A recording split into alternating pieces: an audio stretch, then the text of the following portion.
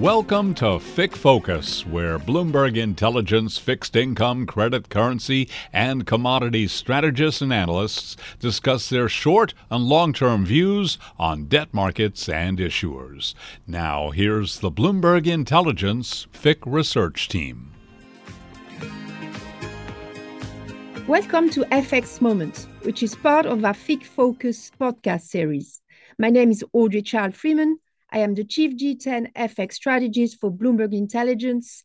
And today I am joined by Stephen Chu, our Chief Asia FX and Rate Strategist, and by Sergey Voloboyev, our EMEA EM FX and Rate Strategist.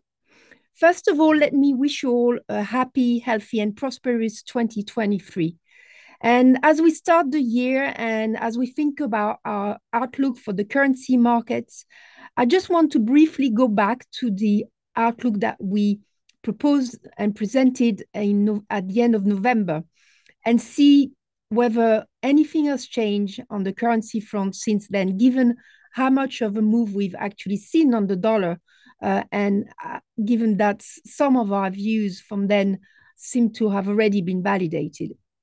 So at the time, we argued that the 2022 dollar bullish drivers, and namely yields and risks, would evolve this year and become less dollar supportive. And we also argued that the focus would potentially move away from those two drivers and focus more on growth differential.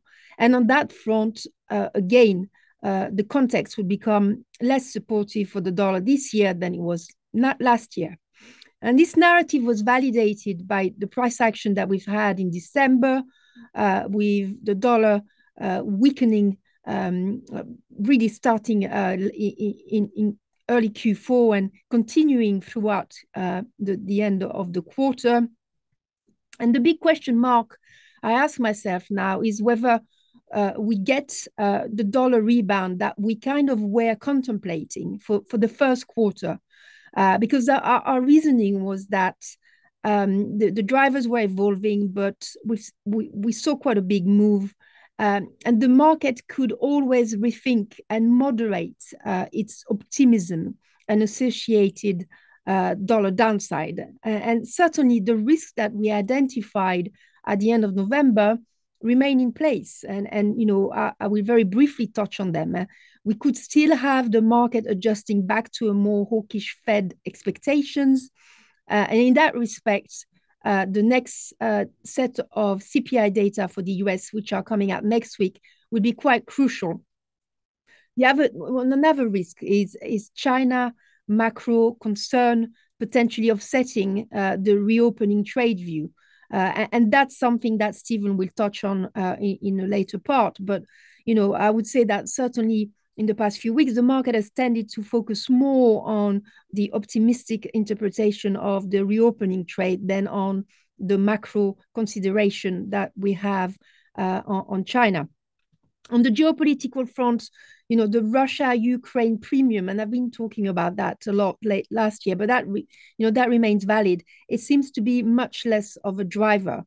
But you know, where do we stand now, and what is the risk on that front? And could that become a driver and a bearish driver for the euro again early this year? And again, we'll talk to Sergey in a minute for more of an insight on what to expect from here. Another risk that I've mentioned and that we've mentioned in the past, and again that could help the dollar revive, relates to any kind of potential disappointments on the earning front and associated risk of that we could see in the market. So bottom line is that all those risks that we kind of mentioned remain in place. But the reason why I'm just only half convinced that we get, or how much of a dollar rebound we get in Q1, and the magnitude of that is the debatable point, is that, you know, all those risks I've just mentioned, there's nothing there that the market is not talking about or that the market is not pricing in. So given how much of a compelling dollar negative view seems to be settling in the markets week after week, and the price action remains quite negative for now, I just wonder whether, even if we get more negative news coming out of China, how much of a dollar rebound we get and how long does it last? So this is a very tricky question, I think, to answer early this year. And that's why I think, in Q1, you can have your dollar negative outlook in place, but you can also think outside the dollar box. So that means think about trade views and trade ideas that don't necessarily involve direct exposure to the dollar. So for instance, if you were dollar yen bearish last year, late last year, you had a very good run from, if you look at the move that we've had from late October, early November, but you think, it's a little bit overdone, you're not quite, you want to take some profit, or you're not quite sure that, we get our next leg lower just yet. Then there are other ways for the yen to appreciate. And I suppose there's at least two of them that comes across my mind at the moment.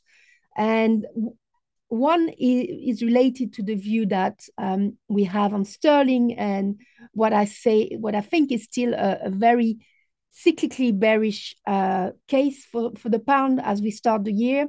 That could change later this year, but in Q1, it's going to get worse before it gets better.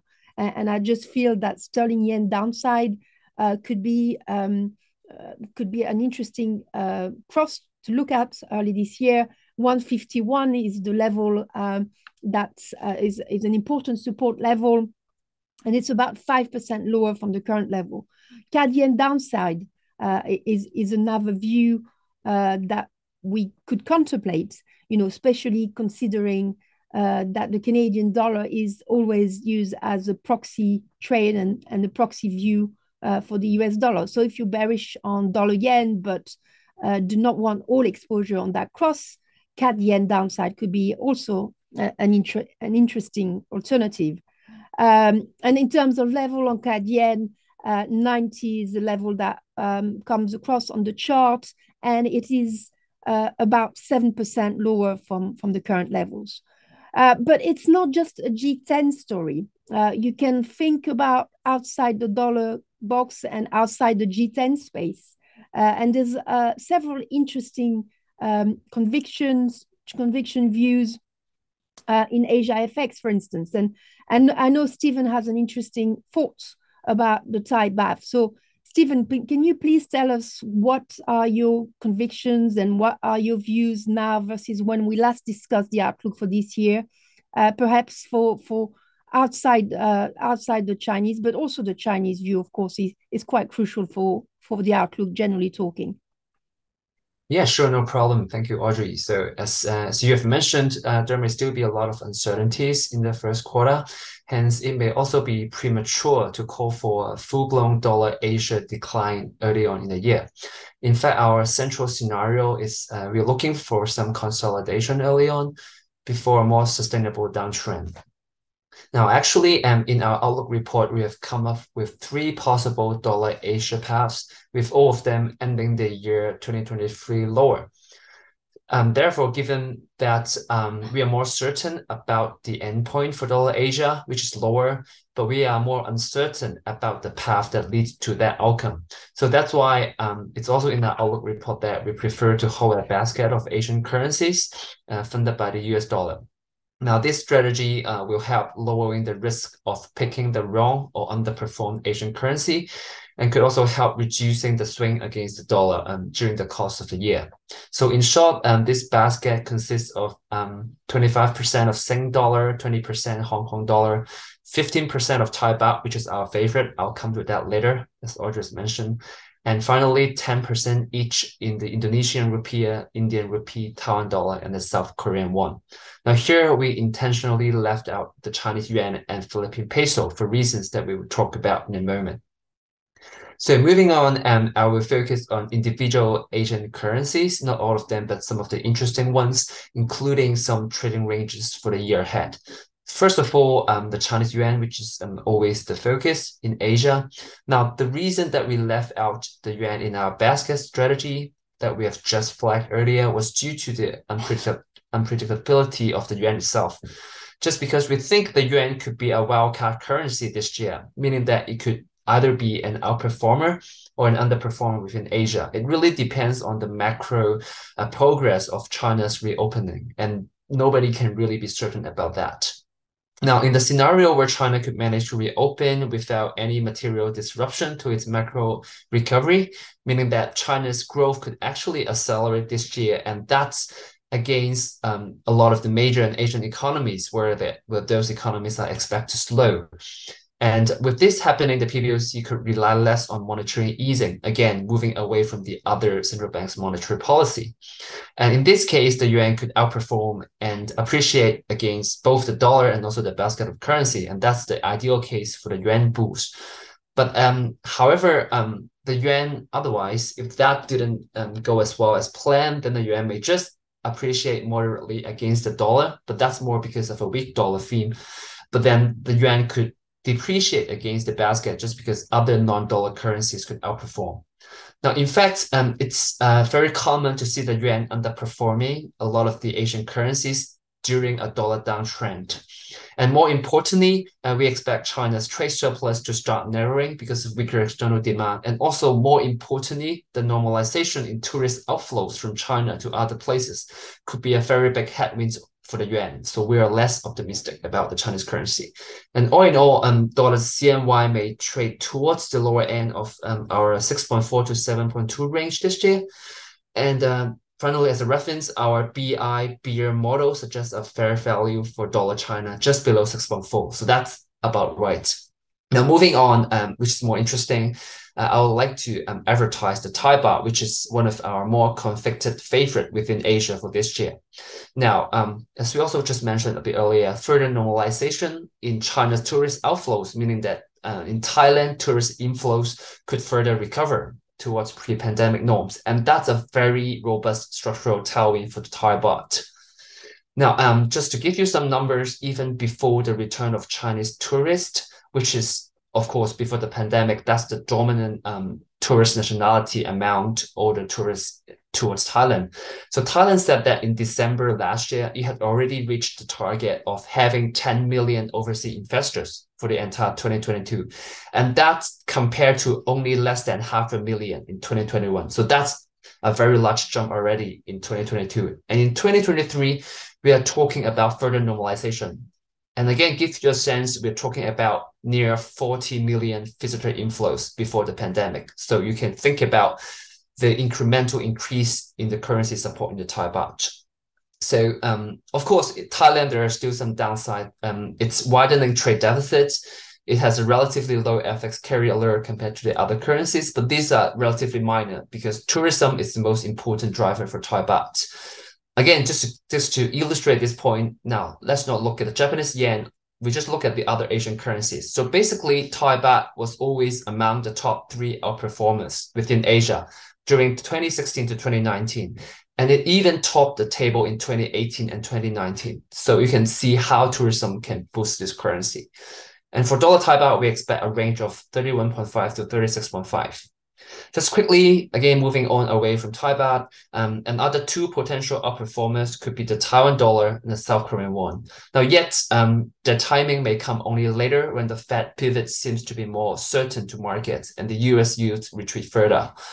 Just because the performance of these 2 currencies tend to be highly correlated to cross-border tech equity flows, and hence, we really need the Fed to reach its terminal policy rates and also for global tech stocks to rise even further and to see further inflows into these 2 markets, chasing after flagship companies like TSMC and Samsung. So for dollar Taiwan, we're looking for a range of 28.5 to 31.5. And for dollar Korea, we're looking for a range of 1130 to 1350. Of course, if the dollar indeed turns out to consolidate before dropping, then other Asian currencies may have their utilities. Hence, we pick a basket trade earlier. That's why we like the Hong Kong dollar and the Sing dollar. Now, of course, most people know that Hong Kong dollar has this dollar peg, which really protects it from a strong dollar. But even the Sing dollar also has an FX ban policy, which makes it the best performing currency last year, despite a strong dollar. Now, hence, these 2 currencies could act as a safe haven if the dollar just stays strong for a little bit longer. And for dollar Sing, we're looking for a range of 1.28 to 1.38.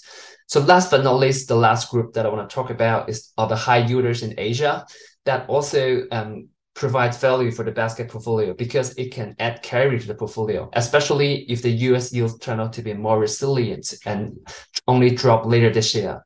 In other words, if the Fed turns out to be more hawkish, then these high yielders, we're talking about Indonesian rupiah and the Indian rupee, could be helpful for the basket.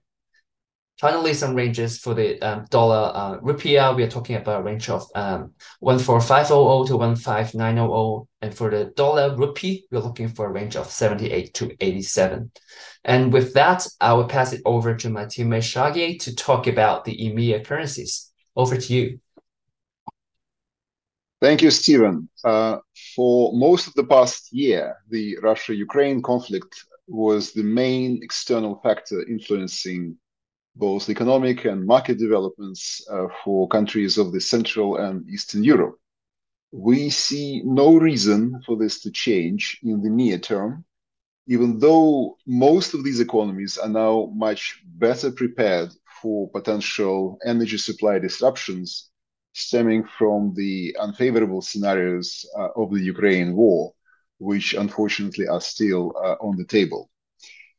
Developments over the past several weeks suggest that this conflict has become even more entrenched, so to say, with both sides sustaining heavy military losses and the damage to Ukraine's energy and civilian infrastructure sadly persisting.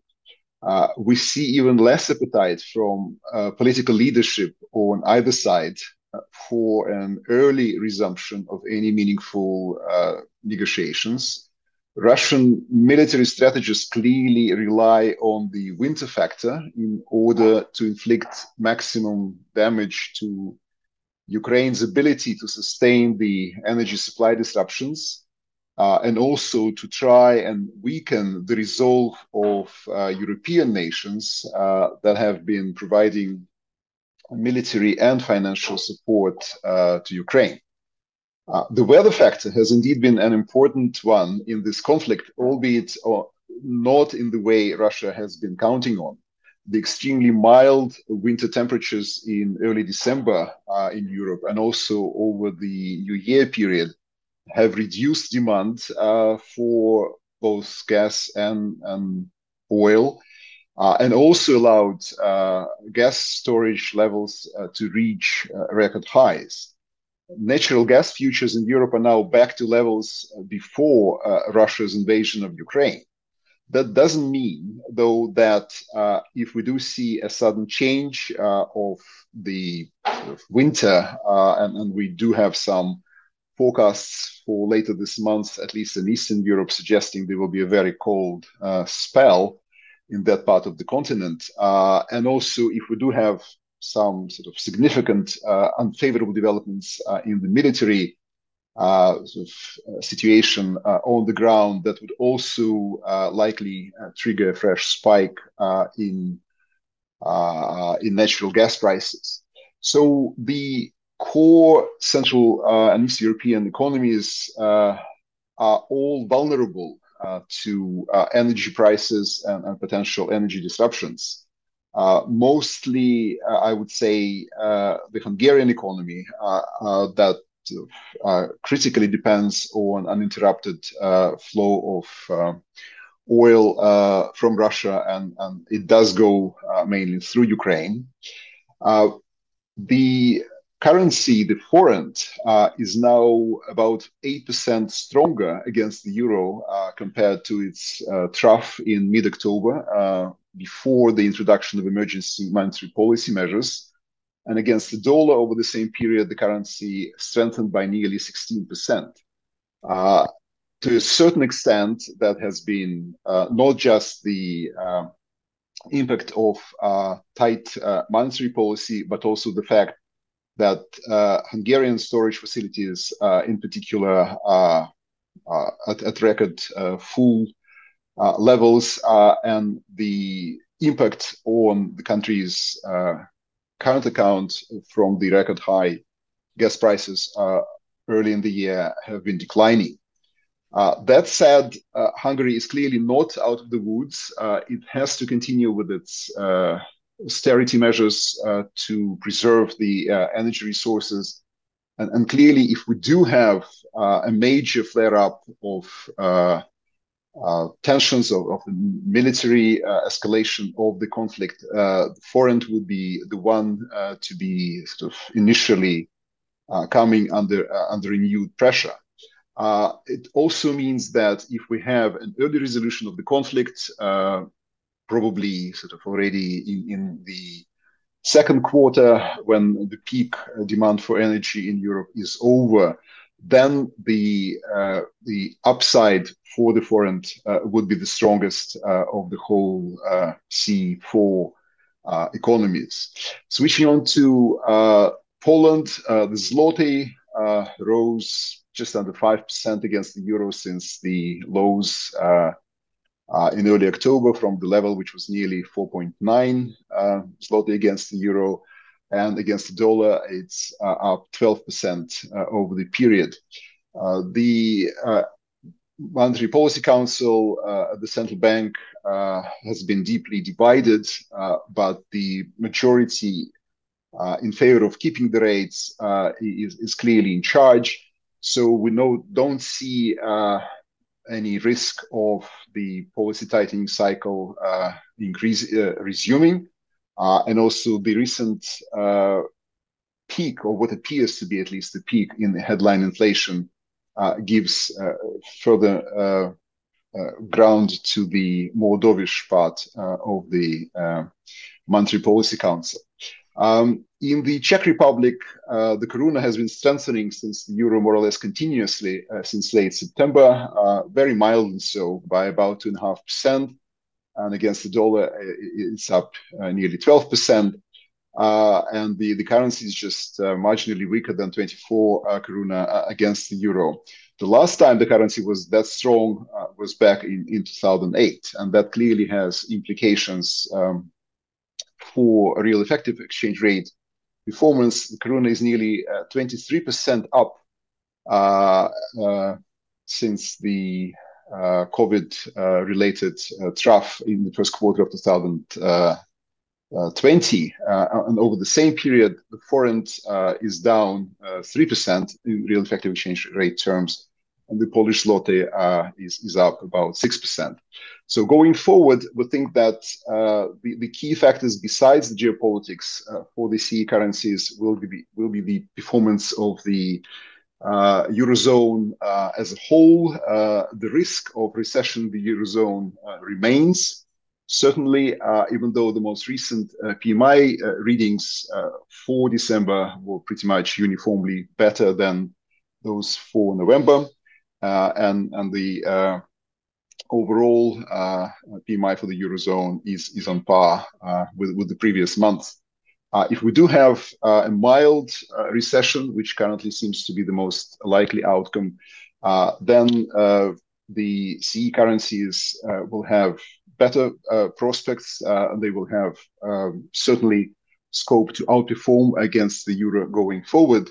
If, however, there is a prolonged disruption in growth in the Eurozone, then all those bets will be off. And I would say that in this scenario, of course, the euro is likely to underperform against the dollar, and the CE currencies will not be able to do much better.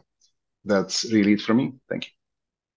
Thank you. Thank you very much, Sergey. So bottom line is that we can't be complacent about the Russia-Ukraine situation. And I suspect from a G10 FX perspective, that remains a lingering risk to our euro bullish view.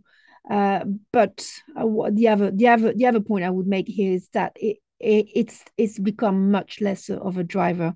So let's see if that remains the case for 2023. So this concludes our latest FX podcast. Any question, please refer to Stephen, to Sergey, or to myself. Just a reminder that you can find our research on our BI Curve page. I hope you found today's podcast interesting. Until next time, goodbye. Thank you.